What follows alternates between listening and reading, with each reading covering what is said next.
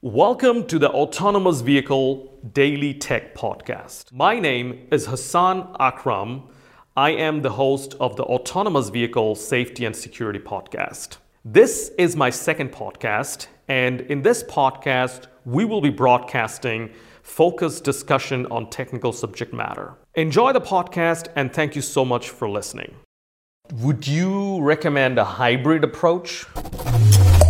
It depends on the system. So we are part of, for example, the ELISA project. So we are trying together with OEMs and certification authorities to bring Linux into safety critical systems.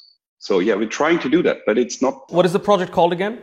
ELISA. It's with the Linux Foundation. So you can just Google the project. So that's public.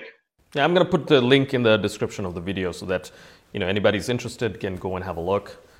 Yeah. But that doesn't mean you take a computer, put Linux on it, and then control an airplane, and not using any additional techniques or whatever. Yeah. So that's really complicated discussion. I think we as an automotive industry need to learn to master that, because if you look at laptops, there is no Dell Linux and no IBM Linux or Lenovo Linux, and there will be no Volkswagen Linux or BMW Linux. Yeah.